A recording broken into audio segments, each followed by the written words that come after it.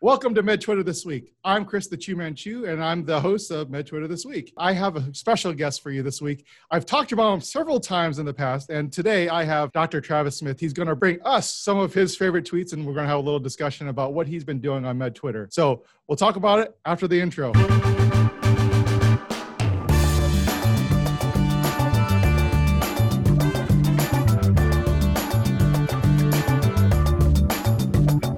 All right, welcome back to Med Twitter This Week. I have Dr. Travis Smith. Welcome to the show. Chris, thanks for having me, man. Pleasure to be here. So you have, in the background, helped me out for the last several weeks, have you not? I have contributed a little bit. It's kind of my niche. I feel like we have similar interests in looking at tweetorials and fun, Med Twitter tweets. So I found it kind of imperative to send some good tweets to you. So actually we have, you are very active in Twitter in several different ways. And, I sort of want to highlight them and also sort of interested in how you got involved in each of these. So one is, I know you're highly involved in CP solvers, especially recently with the virtual morning report. We had Moses on very recently as well. But you have been doing tutorials after several of these cases, and they're just very comprehensive and amazing. I just don't know how you have time to do that. But you've been doing those. You've been active on Med Tutorials, where you have been slowly feeding me some of the more popular tweets of the week. And a lot of the same people I do. Just how did you get involved in all these things, and how do you have time to do it? I think it all first started, having medical students hearing what they listen to.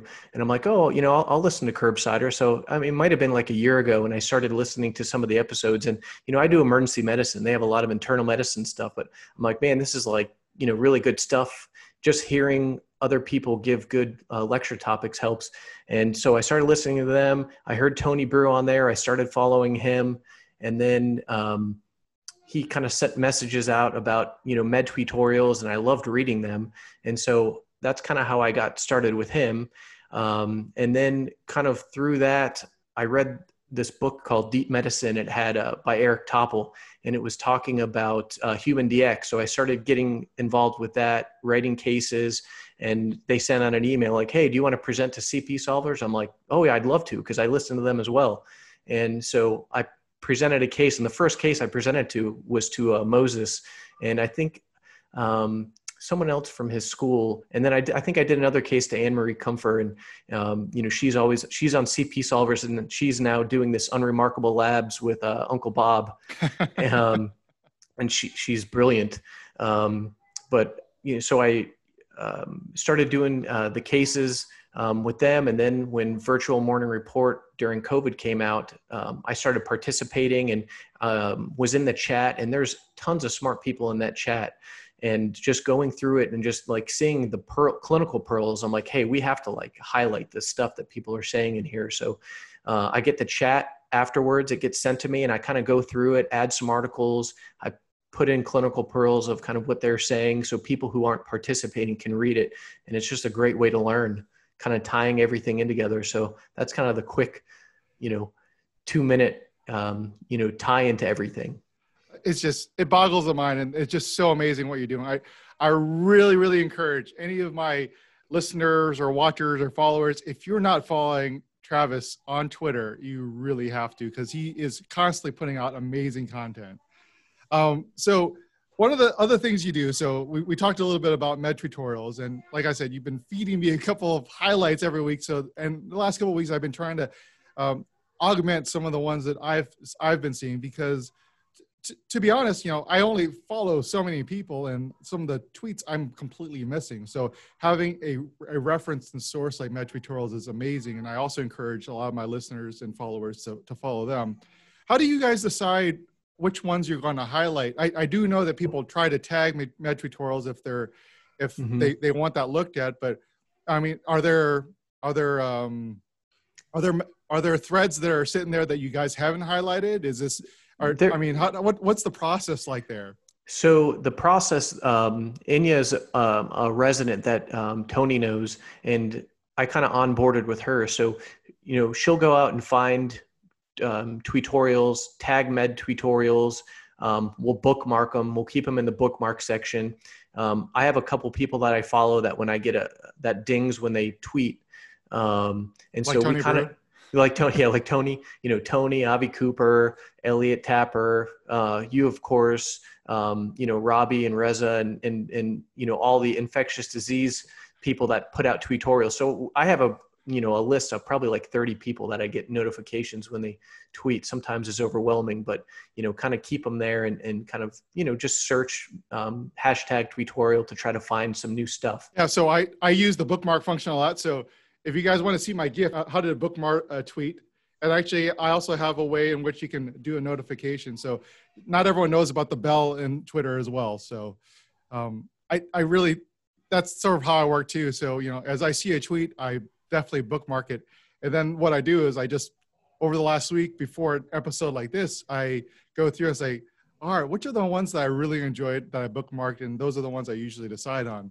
Now, this last week was sort of a slow week for me. I was a little busy with other things. So that's why I decided to bring you on this week, because I thought you would definitely bring on some really good tweets. And should we go through a couple of the ones that you suggested? Yeah, sure. Let's do it. All right. So before we go on to that, I just want to say that Tony Brew actually just had a tutorial, because we're filming today on a Wednesday, and it literally came out about an hour ago. And actually, I spent a little time going through it. So I just want to make sure we highlight that. I have a feeling that a lot of Tony's and Avi's stuff or Hannah's stuff will end up being on Curious Clinicians at some point. So, but it was about uremia causing platelet dysfunction, and I thought it was really, really interesting.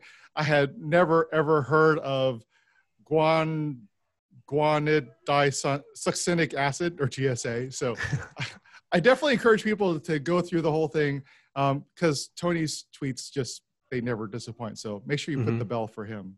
So I'm not going to belabor that too much, but I do want to bring up that first tweet that you said you wanted to review with us today. So as you've been saying, you've been following a lot of ID programs. Yeah. And in fact, I think we've highlighted a couple in the past, but this one was about tick-borne infections, or TBI. I'll read the tweet. So tick-borne infections, it's summer equals tick bites. And then they put an emoji of a ladybug. And we have new faculty, fellows, residents, interns, and students coming from different places. This tutorial is an overview of TBI, mainly in the US. So I thought I'm impressed by how comprehensive, in 20 tweets, they were able to get through a bunch of different types of tick-borne infections with some beautiful images. Were there any specific pearls that you want to highlight from this thread? Probably I like the pictures in a lot of these. So I like when they go over rashes, they talk about Rocky Mountain spotted fever, and, they have nice pictures to the purpuric rash. They show pictures of erythema migrans, and, there's a cool little picture of some stuff on tularemia. So, there's just so many pictures, just how they go through and do this. Whoever does this account is awesome. I got to follow them, because I had no idea about this before you brought it up to my attention. Them and Indiana University and Mayo Clinic ID, they're just all the time awesome, cool threads. It's a quick way to, learn about something that, you don't see that often. They're zebras, but heck, learning about the zebras is always good. And so definitely recommend, following them. It brings us back to the episode of the Curbsiders not so long ago about tick-borne infections, specifically Lyme disease. We're taught a lot about, okay, if you have Lyme, then you don't really have Lyme until that tick has been sucking on you for 48 hours. And then after that, then make sure that they bring you the tick so you can look at it and make sure it's the right type of tick. But then I think one interesting thing I got away from that episode we have the Curbsiders was Paul Sachs was like, really, how bad is a single dose of doxy when you're treating as prophylaxis? Mm-hmm. And I'm like, he's sort of right. Like, what if it was on for 40 hours, but they couldn't bring you the tick, or maybe they didn't realize, when you're weighing your risks and benefits, like how bad is that doxy? I don't really know, but it's definitely changed my way of thinking about it. I don't know. What have you heard? Most people are doxy deficient anyways, and I think that's the. Right? They Yes. have some weird rash, hey, they're doxy deficient, it's not going to hurt them. And that's definitely something I've heard among my ID colleagues. And I think the first time I heard it was doing a board review session where they're talking about tick-borne infections. And I think the speaker was an ID doc and was telling us about doxy deficiency. I was like, oh, I've never heard of it that way. But yeah. So I think those, I really encourage people to take a look at this thread. There, like you said, there are amazing pictures, and there's a picture of the zebra on there too. So Yeah. For tularemia, I think. So let's go on to a couple of these other tweets that we wanted to highlight. The first would be from one of my friends, Cyrus Askin, and he is a critical care fellow. He did a tweet that I think was very typical, and one of the best parts about Twitter was he just showed us an awesome ultrasound about a loculated pleural effusion. Now, you're an ED doc, right? So are you doing POCUS by the bedside and looking for these pleural effusions? It's in here. Oh, It's in my case. I have mine as well. Oh, yes. Twins. Is using it less with COVID around, but I still love it. It's great. Yeah, and luckily I'm not sponsored. I don't have CME, so we can definitely talk about the butterfly. No one's gonna care. But I definitely love it, and I think this is some great images. And not only is he giving the images, but he's also talking about like what you're looking for in the images, how you're doing with pleural fluid, and sort of some of the other tips and tricks. Were there any specific pleurals you thought were really interesting in his tweet? I think more or less just highlighting how quick and easy it is to use this. I mean, it's it just makes it so simple. I mean, you plug this into your phone, just bedside. I mean, you can diagnose people right there. And I think just the more and more people highlight ultrasound, there's a couple good POCUS Twitter. I think one is like at POCUS, but a couple people that just do ultrasound videos. I mean, it's great. The more people are able to kind of use this kind of at bedside, and I can learn through doing this. I mean, just see what it looks like. It's awesome. Well, it's our colleagues in emergency medicine that have really led the way in POCUS in general, right? Mm-hmm. Yep. And so I think with the current state of things and how internal medicine have really realized the utility of having this tool by the bedside, I think it really needs to be highlighted. So I completely agree. So sort of on that same theme, you also shared Robbie's recent tweet about Light's criteria, SAG, and sort of looking just at effusions versus exudate, both in the lungs and the belly. Gosh, Robbie's just so smart. I mean, I love talking to him and Reza. I mean, he is the mathematician, right? Oh yeah, and I highlight it for two reasons. One, because he's awesome. One of the nicest guys you ever talk to, and humble. And humble. Oh yes, definitely. And the way he's able to explain stuff, I think, is makes it even easier to listen. Plus, I always forget about SAG and Light's criteria. So I'm like, oh, this is perfect. This just couples both together. So now I can, relearn Light's criteria again. So both of those tweets just came up at the same time. I'm like, it's just a perfect marriage between the two. And if you don't follow Robbie, I mean, I'm sure your listeners do, but I mean, he's great to follow, and CP Solver stuff. The schemas and illness scripts are just remarkable. Oh, totally. I definitely encourage people to check this one out. Now, the last two that you wanted to highlight were sort of more in the vein of historical medicine. These are things that I would totally see Adam Rodman retweeting. Yeah. And I think that's, he got me, I love podcasts. I listen to, I mean, probably there's 50 of them that I go through and listen to, but he was one of my original, first ones with the Curbsiders that I listened to, and bedside rounds. And, every time I see historical medicine tweets, I get excited. So, the Lindsay always does really good ones, and I've had her, she has a page on MedTutorials on the website that we have a bunch of her threads. So you can go to medtutorials.com and see those, but hers about kind of decapitation, kind of morbid, but, interesting, historical thing to go through. So I was like, why not? Let's put it on there. Now, she actually has a really active Instagram as well, because so many of the things that she talks about just lends itself so well to graphical representation, or just old timey photos or illustrations. I mean, medicine is just full of illustrations. So I don't know.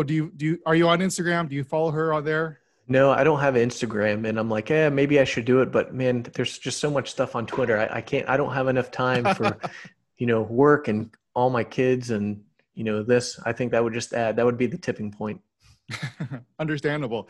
I think one interesting about the sort of the morbidity and the morbid stuff about decapitation and the guillotine is, I think recently a lot of us, at least I have, been thinking about this because 4th of July just passed, and I spent some good time watching Hamilton on Disney Plus, and the Marquis de Lafayette, was a big part of the American Revolution, and then he went off to then try to free France. And so definitely thinking about the decapitations in the French Revolution was close on hand, like when I was thinking about this. I think one of the interesting things there, she was like, apparently the guillotine was still in use until 1977. I was like, so I had no idea too. And she put some really good pictures and stuff in there, just to give you a sense on, including even Darth Vader, but awesome pictures. They tied in the consciousness to cardiac arrest, people being conscious after a cardiac arrest. So, I mean, she does a lot of good stuff tying in, the tweet to medicine. So fantastic. Now, do you want to talk a little bit about this last one about angina pectoris? Oh, the one by Therusha? Yes. I think I was saying this one was definitely an Adam Rodman-esque, tying in to, where people get names from, names of diseases. And I had no idea, where it came from, how far back, and how it was related to Dr. Heberdine, like Heberdine's nodes. I'm like, oh, that's interesting. Now tying in chest pain to Heberdine. I mean, I think Adam should do a bedside rounds on this. And the other thing I kind of got sidetracked on this tweet was on the fifth tweet, there's actually, they talk about Edward Jenner, and he performed an autopsy with John Hunter, but there's a GIF with the guy from Breaking Bad. And this guy, I had no idea that he was on Price is Right. Yeah. Did you see that? So I sent me out a little Google thing. I didn't realize that's the actual actor who did Breaking Bad. He was on Price is Right. Yeah. Yeah. So I did, I spent a little bit of time looking that up and watch it. So I thought that was pretty interesting, but I mean, he did just a phenomenal tutorial here. I mean, this was just solid work. So I'm now following him. And because of you, I'm now following him as well. He's a cardiologist, it looks like. So it's definitely within his wheelhouse. I'm looking forward to what else he has in the future. So those were our tweets for the week. I thought it was sort of fun to sort of go through them, and I really appreciated having Travis come and talk to us about them. My question for you is, what do you have in the future? Do you have any big projects going on? I think my big project is with probably the school. I went to LECOM for medical school in Bradenton, and I've been a preceptor with them now for probably like 8 years, and now I'm a assistant dean of clinical education. And so I love being involved in education with students, and it's a big jump for me, but I'm happy to take on the challenge, and I love the people that I work with in my school. It's great. They give me time to do some of these ventures, and with our online electives that we had because of COVID, with doing the clinical reasoning, they've kind of given me reins to make some cool additions to the curriculum so students can kind of learn. So it's going to be a fun year. Awesome. Well, thank you again for spending a little time of your day to talk to me and present some of these really amazing tweets. And I really hope people check them out and enjoy them. Well, thank you again, guys, for another episode of MedTwitter This Week. You can check us out on Twitter, Periscope, Facebook, podcasts, and all the podcast sources, including Apple Podcasts. I hope you like, subscribe, comment, do all the fun stuff you do. All the tweets and threads will be in the description or threaded below. So have a good one. See you next week. Bye.